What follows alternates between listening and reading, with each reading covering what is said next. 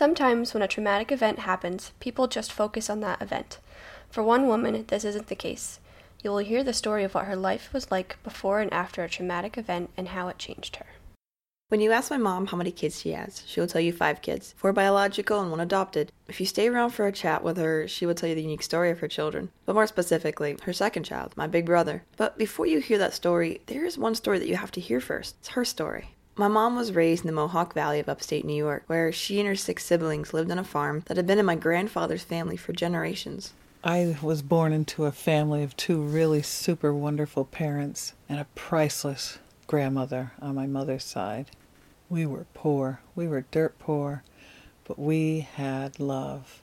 I can remember going around in bare feet in the summer, and the one thing I did get new was shoes. Everything else was hand-me-downs. They were the most wonderful clothes in the world. Never thought twice about the fact that they were hand-me-downs. And I think back, all 3 of my older sisters wore them first. Mom always talked about her childhood when I was growing up. Despite being poor, she recognized her father's sacrifice for the family. My grandfather passed away, sadly, in 2012, but my mom still talks about his love for his family. My father worked hard to provide for us, and when he sold off some of the farm animals, it was to go on the road as a road construction mechanic. And he did that for years. He would be leaving Monday morning, drive to work, and we wouldn't see him again until Saturday night, because on road construction you work 6 days a week, and my father was the master mechanic. So at the end of the day, when everybody turned everything in, all of their equipment, brought their trucks back in, he always had to work extra hours in the evening to make sure everybody's equipment was taken care of, tires were good, etc., etc. So he didn't get to come home but 1 day a week. While her dad was away working, her mom, my grandmother, was back at home holding down the fort, or in their case, the farm. My mother was a wonderful mother. She worked hard. My mother not only mothered 5 girls and 2 boys and taught us life experience and taught us love and taught us how to be kind. My mother fished, she hunted, and she trapped. And we ate fresh food. Often because of her abilities. We always had a huge garden. We used to sit out in the garden with a bowl and vinegar, and we'd go through the cucumber bushes and grab a cucumber and sit there, cut it up, and eat it right there in the garden. When my mom had reached the 5th grade, her parents took their kids out of the public school and enrolled them in a private Catholic school. It was in a city that took the bus an hour and a half with all the stops it made.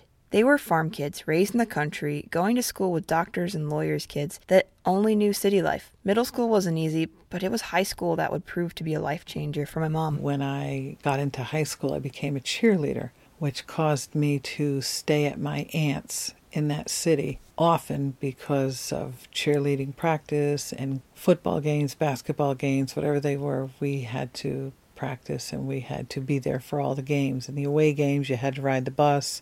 And you would be back late, so I'd have to stay at my aunt's. My parents couldn't come down and get me. They couldn't afford to drive. And they didn't have 2 cars. My father had his truck. My mother had her car for the family, but it didn't get used unless it needed to be. And that's how I met Mikey's father. Because she was living with her aunt, she would see the neighbor kids often. 2 girls that she got to know were sisters. My mom being from the country, she was really surprised how well she got along with these girls that were from the city. As she got to know them, she started hanging out with them, their brothers, and their parents. And after a few years of being friends, she and one of the brothers started dating. He went off to the army. He came home. He was home on leave, and I went down to see him because I was at my aunt's. It was like we disconnected. So after that meeting with him, they drifted apart. It was a few years later that she met, fell in love, and became engaged with another guy. When she found out she was pregnant, troubles arose in the relationship as her then-fiancé did not want to have a child. She became a single mom to my big sister, her first child. Years later, I met back up with the sisters, and we were hanging out and having fun, and we decided to have one of those all-night laughing, watching movies times, and my daughter and I decided to spend the night. And unfortunately, their big brother came home, and a person that I thought I could trust took advantage of me and forced himself on me. and I got pregnant. I didn't have anything to do with him after that. I wouldn't even go see the sisters. I wouldn't even talk to him. I was devastated, and I was afraid to tell anybody. And when I found out that I was pregnant, I almost died of a heart attack. And I called him and told him, and he told me to walk out on the porch and do a belly flop off the top porch so that when I hit the ground, it might kill the baby. I absolutely refused. I don't believe in killing babies because someone couldn't control themselves and had to violate me. So I carried Mikey to full term. When she did reveal that she was pregnant, the reaction from her family was not a supportive one. No one ever asked how she got pregnant, and the concern was really for the family's reputation. Where they lived, everyone knew the family, and being from a small town, word gets around pretty quick. But around that same time, some old friends from Florida were in town visiting. And I reconnected with them, and I called them and told them what happened, and they invited me to live with them until the baby was born, and then me and the baby would come back up here to my house because I owned a home. My mom was scared to bring my brother back with her. It was a mental and emotional fear that was dished out to her when my grandfather used a shaking fist to tell her not to bring that thing, as my grandfather called my brother, back home. As said before, no one ever asked my mom how she got pregnant. No one. For Mom, morning sickness wasn't on her mind. It was safety. Safety for my sister and my brother and for herself. While it wasn't her entire family that turned on her, there was no time to see who was on her side. My mom and my sister had to leave all they knew to find support. For them, there were a lot of firsts that came with this move. First time flying, first time in Florida, first warm weather, first holidays away from family. But they shared a bedroom in the friend's home. My mom would decorate the room to make it look as familiar as possible to my sister. For each season, she used decorations that they had used in their home back in New York. They arrived in Florida just in time for my sister to start the school year with everyone else. It was my mom's goal to make life as normal as possible for my sister within the situation. Once settled in Florida, my mom got involved with a pregnancy crisis center. She met people who showed her kindness and love. They began helping her with anything and everything that she needed help with, including a doctor. I spoke to the doctor down in Gainesville, and I explained to him why I was there. And from that point forward, he was so kind and nice and understanding. When my mom knew she couldn't keep her son, she thought about adoption. She received information on different families through the Pregnancy Crisis Center. She wanted to find a family who would love her son and take care of him. But before all that, she gave him a name. Nobody confirmed to me that he was a boy, but God just gave me a boy's name to choose to refer to him always as. Going by the doctor's name and generosity and kindness, God put it on my heart to name him Mikey. My mom eventually chose a family for Mikey. Their names were Alan and Mary. She knew very little about them, but what she did know was that they could not have children. Her hope was that if she had blessed them with her son, they would love and care for him like he was their own. So I decided on those folks.